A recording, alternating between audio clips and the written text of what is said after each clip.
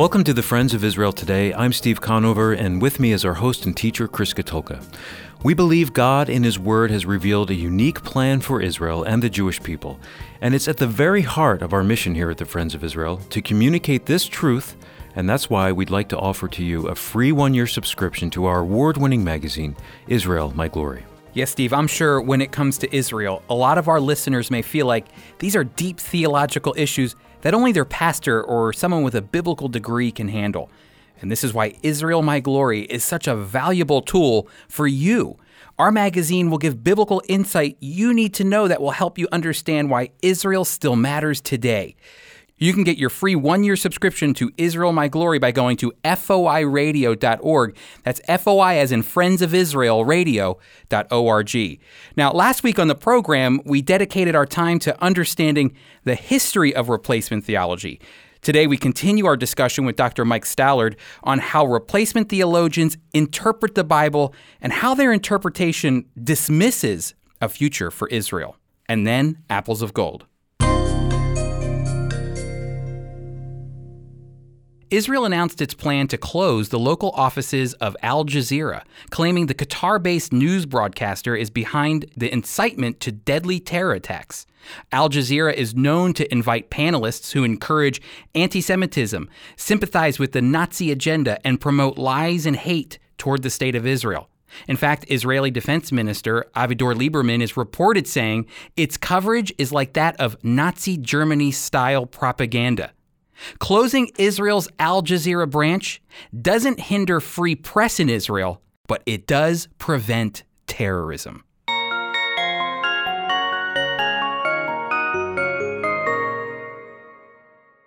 Have you ever wondered why, when you listen to some pastors or Bible teachers, they never seem to preach or teach about a future for Israel? And then you listen to others and all of a sudden they're teaching about God's plan for Israel and the Jewish people. Well, you know what? This idea is not always black and white, but the truth is this: the way pastors and teachers interpret the scriptures will definitely determine whether or not Israel matters today and in the future. And that's why I'm glad to have Dr. Mike Stallard back with us again this week to talk about replacement theology. Dr. Stallard was Dean of Baptist Bible Seminary, and now we are happy that he's here at the Friends of Israel Gospel Ministry as the Director of International Ministries.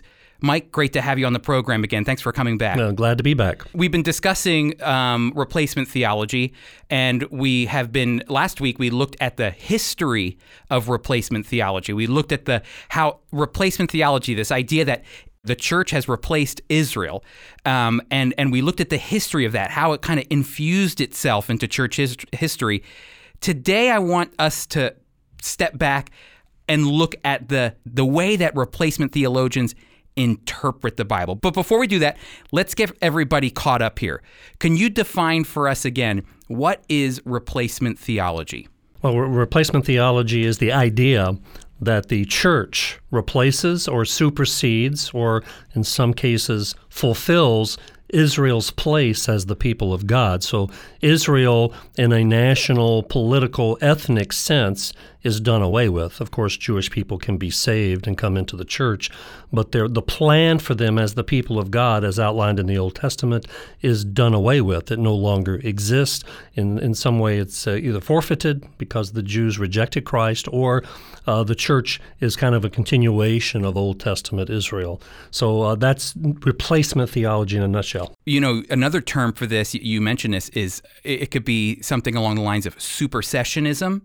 And you also mentioned this fulfillment theology. Are those both another form of replacement theology? I think those are both ways of saying the same thing. There are different varieties, of course, and people on that side of the doctrinal debate speak differently about it. In fact, some covenant theologians, for example, really chafe at us calling them replacement theologians because most of them actually view themselves as just continuing the promises rather than replacing the promises. So they don't like that term, but that term does, from our point of view, a literalist understanding of Scripture, we see the promises to Israel being kind of wiped out and replaced. If one's to believe that the church has replaced Israel, then they're going to have to interpret the scriptures a certain way.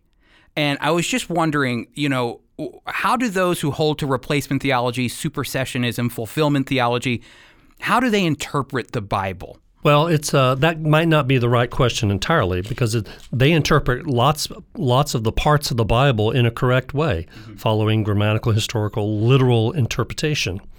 But when they come to Israel's promises, they change. Let me give you an example. Matthew Henry, the great commentator, almost every preacher has a copy of his commentary set. He died in 1714, one of the Puritan fathers, we might say. But when he came to Luke chapter 1 in his commentary, it's when Gabriel is announcing to Mary, the Virgin Mary, and explaining to her the virgin birth. He says to her, "And behold, you will conceive in your womb and bring forth a son, and shall call his name Jesus." And of course, the virgin birth that's taught there and in the surrounding verses, he took very literally. But then, very next verse, "He will be great and will be called the Son of the Highest, and the Lord God will give him the throne of his father David, and he will reign over the house of Jacob forever, and of his kingdom there will be no end." Now, there's no way that Mary would have understood the kingdom language there in the throne of David as something other than a literal earthly Jewish kingdom. That's right. But Matthew Henry says that has to be a spiritual kingdom because Israel doesn't exist. He just says that. He just says that. And in his day, of course, his Rand McNally map didn't have Israel. That's right. So he would have had to exercise a little stronger faith. But there were some who were beginning to exercise that kind of faith. And so anyway, you look at the replacement approach, and it accepts much of the Bible literally like we do. But when it comes to Israel's things, they dump it in favor of a different approach. Now, I know that over time, especially today, we see a lot of theologians are being honest with the Old Testament. They're being honest with the covenants of the Old Testament, and they're even being honest with the way that those Old Testaments come into the Gospels. But then at the resurrection of Christ and the ascension of Christ, all of those things become fulfilled, and now all of a sudden Israel again doesn't matter. They kind of all get assumed. I believe we call this fulfillment theology. They get fulfilled in Christ, and that's it. It's done. But how do they interpret passages like Romans 9 through 11, where it says specifically, God says, is God through with Israel? May it never be. How do they interpret passages that are so precise? Well, they look at passages like that as dealing only with individual redemption. Okay. You get the beginning of Romans 9, though. It brings up all the covenants. And in those covenants, there's more than individual redemption. Now, in Romans 9 through 11, that particular example, most of those 3 chapters is about individual redemption. But you still have the promises scattered all the way through the Bible about the future of national Israel. And so what they generally do, though, is just wipe those away and talk about there is a future for Israel, but it's not national, it's not ethnic. They get saved spiritually and come into the church. That's the way most of the replacement guys act, and they do view themselves as having a place for the Jewish people through that individual redemption. Are there any replacement theologians that have a quasi view of a future for the state of Israel at all? That there is some aspect of a future for Israel in the scriptures? Well, I think Piper and Grudem both are premillennial. They would say there's a spiritual future for Israel, but not a national future for Israel. In the land. In the land. Right. You go to some other guys like Harold Camping that those guys wouldn't claim. He had a future for national Israel, it seemed, although he was a bit different in the way he approached things. So there are some, and there's a whole spectrum of ideas on that point. But if you go to Romans 11 and the branches, the olive tree and the branches, the natural branches are Israel, and they are pulled out, broken off, and the Gentile branches are grafted in. So the church is the grafted in branches. And so some would say that's proof that God has cast Israel aside, but then the whole tenor of the 3 chapters is that Israel will come back, and both will be part of that. So the individual redemption is the most important thing there, but like so many approaches, they emphasize individual redemption to the exclusion of national and land promises. Can I say, when I first started the Institute of Jewish Studies here at the Friends of Israel many, many years ago, I remember our first lesson was in interpreting the Bible, and I can remember our professor said, you never read the New Testament into the Old Testament. You start with the Old Testament and you work your way to the New Testament. Do you think people and theologians, pastors who hold to a New Testament priority over the Old Testament will naturally be given to a replacement theology? That is actually where replacement theology comes from. And there are really two reasons why it's hard for them to get out of that. Okay, first one is tradition. I mean, the creeds of the church are filled with the belief that the church has replaced Israel. Mm-hmm. That's the idea, the emphasis on individual redemption alone. And it's hard to admit that you have centuries of wrong teaching. That's just a hard emotional thing. Second, because of this New Testament priority, they reject the idea that the Old Testament text can stand alone for its own interpretation. The most important factor in understanding the Old Testament is the Old Testament text. Right. For them, the most important factor is the New Testament understanding of the Old Testament text. You end up with a quite different approach if your starting point is different. Right. Folks, we've been speaking with Dr. Mike Stallard, who is the Director of International Ministries here at the Friends of Israel. He's been with us for the past 2 weeks to talk about replacement theology. Last week, we looked at the history of replacement theology. This week, we dived into the interpretation, how people interpret the Bible to come to the conclusion that God has replaced Israel with the church. And next week, I want you to come back because we are going to finish up. We're going to look at the results of replacement theology. What kind of effects replacement theology has on the church and on the way that the church influences and relates with Israel and the Jewish people. Join us then.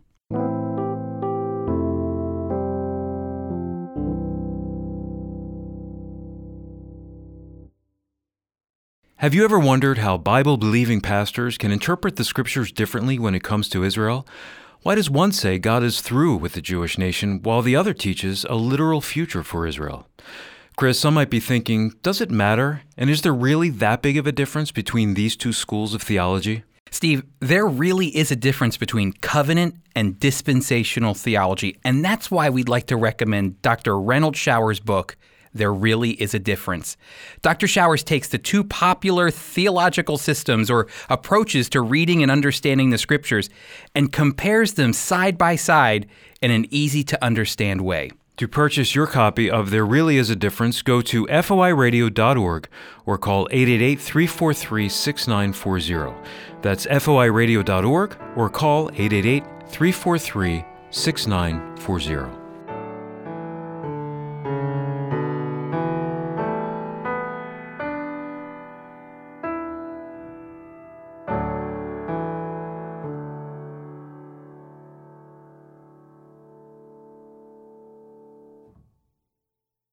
Welcome back, everyone. We've been investing 3 weeks into looking at the theology of supersessionism, which is also called replacement theology. This theology really has an effect on the way your pastor or theologians interpret what the Bible says about the future for national Israel. And it's hard to imagine, but a majority of Protestant pastors believe God's plan for Israel is essentially over in some form or some fashion. Replacement theology can include those who believe God has completely abandoned the Jewish people after their rejection of Christ, while others believe God still has a plan for the Jewish people, but they become Christians and become one with the church, and as a result, the church replaces Israel's plan, what God designed for Israel in the Old Testament, which again is just another form and outworking of replacement theology. As we learned last week, church history definitely didn't treat Israel and the Jewish people favorably, which was wrong. I mean, all you have to do is look at the Scriptures and you can see that God does have a heart for his chosen people. According to the Scriptures, God does care about the ones that he gave a purpose to. He has a bright future for them in the Messiah, Jesus. And today I want to turn back to church history to show that a handful of church fathers, didn't simply look to allegorize or spiritualize the Bible to fit the church into Israel's history. But instead, they swam against the tide and sought to interpret certain Old Testament scriptures literally, giving Israel their rightful place in God's plan of redemption. And I want to go back to really early in church history here. Irenaeus, who was a church father who ministered around 202 AD in what is now France, wrote on the future of Jerusalem, and he said this: Jerusalem will be rebuilt after the pattern of the Jerusalem above. He continues, those who allegorize prophecies of this kind, talking about other pastors and church fathers of his day who overlooked the Old Testament prophecies that promise a rebuilt and reinstituted Israel in Jerusalem. He says this: they shall not be consistent with themselves. He says, again, this idea of allegorizing prophecies of the Old Testament, if they do that, the result is this: they won't be consistent with themselves. Irenaeus says something profound here early on in church history. He's saying prophecies in the Old Testament cannot be allegorized because in the end, they will not be consistent with themselves. The moment you begin to make the text say what you want it to say, you'll find that your interpretation becomes a square peg in a round hole. It isn't consistent with the text as a whole, and you'll end up having to change other prophecies in the Old Testament and New Testament to make your allegorized interpretation work. So while Irenaeus wasn't always perfect at the way he interpreted the scriptures or understood God's unique plan for the Jewish people, you can see he wasn't willing to simply allegorize the text away to make it fit his interpretation. Now, I'd like to turn to another Christian in church history who went against the grain as well. John of Replacement, a French Franciscan who lived around 1300 AD, about 1,000 years after Irenaeus. And John of Replacement could most likely be viewed as an early Christian Zionist. Now, you may not think much of this, but for the time of John of Replacement, the time that he lived, his view was definitely different. For him, he believed Jewish people who would come to faith in Jesus the Messiah would become God's new leading nation in the world, and Jerusalem would be completely rebuilt to become the center of the purified faith. And he came to this conclusion on his own in a sea of replacement theology by interpreting the Old Testament prophecies literally. Again, this way of interpreting the Old Testament prophecies literally was foreign to the church at that time.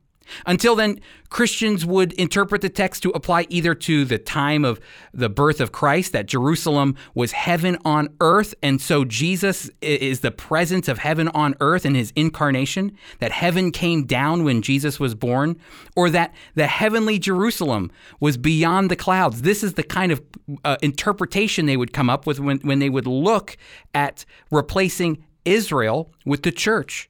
And sadly, much of medieval Christians in Europe remained, as a result, anti-Semitic, which would not lend itself to seeing a future for the Jewish people in Israel.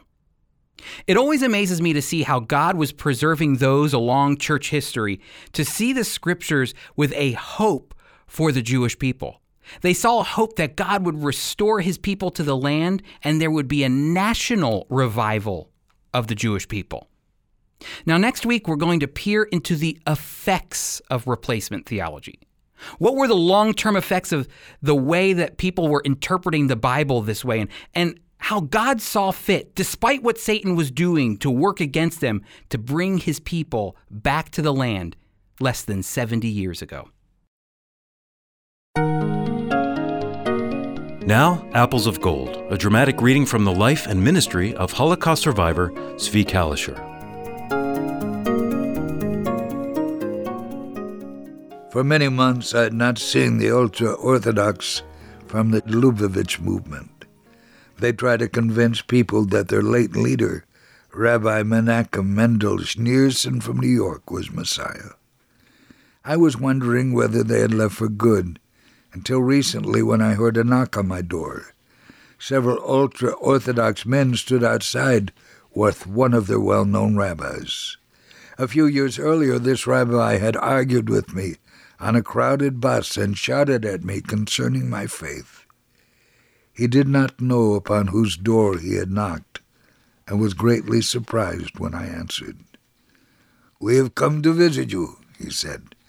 With him were 2 young assistants whom he was instructing in how to witness to people about Rabbi Schneerson. "What news do you bring?" I asked. "Important news," said one of the young men. They began to speak about Rabbi Schneerson, about whom many in Israel no longer want to hear. "Do you believe he is the true Messiah?" one asked. "You have believed a lie," I replied. Nervously, the men looked at the rabbi. "Did you hear what he said about our holy Messiah?" Then one asked me, "Why do you speak against such a holy one?" "You are worshiping blindness," I said, "and you will become spiritually blind as your teacher has become." "And how do you know you follow the truth?"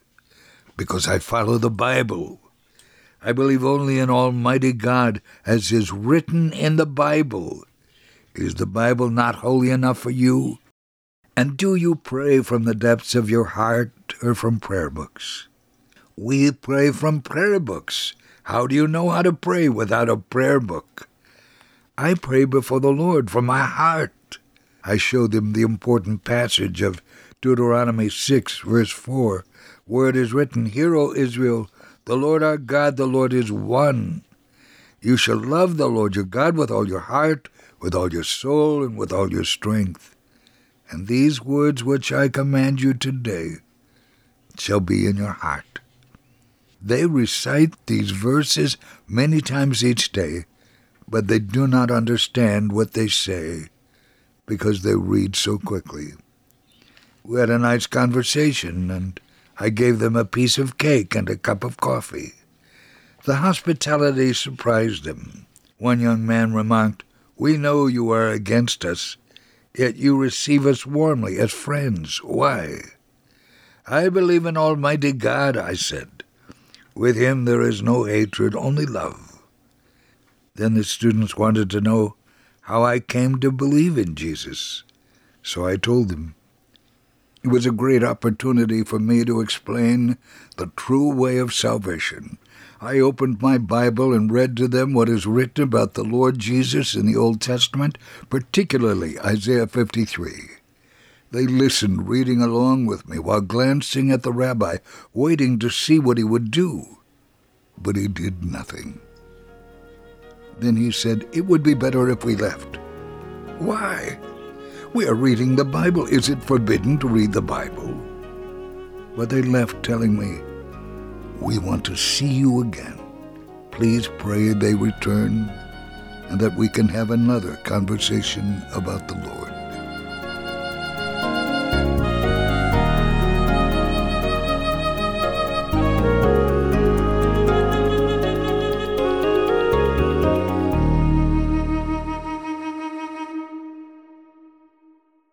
We'd like to thank Dr. Mike Stallard for being with us today. He'll be joining us again next week to finish our discussion on replacement theology as we look at some of the dangerous effects of this teaching. It's because of people like you, the Friends of Israel Gospel Ministry has been sharing the love of the Messiah and supporting Israel and the Jewish people since 1938. If you feel led to support our work or you simply want to reach out to us, visit foiradio.org. That's foiradio.org. You can call our listener line at 888-343-6940. Once again, that's 888-343-6940. You can write to us at FOI Radio, P.O. Box 914, Belmar, New Jersey, 08099. Quickly again, that's FOI Radio, P.O. Box 914, Belmar, New Jersey, 08099. Especially you new listeners, let us know where you're listening when you call or write. Our host and teacher is Chris Katulka. Today's program was produced by Tom Gallione, co-written by Sarah Fern, Mike Kellogg read Apples of Gold, and our theme music was composed and performed by Jeremy Strong. I'm Steve Conover, executive producer. The Friends of Israel Today is a production of the Friends of Israel Gospel Ministry. We are a worldwide Christian ministry communicating biblical truth about Israel and the Messiah while fostering solidarity with the Jewish people.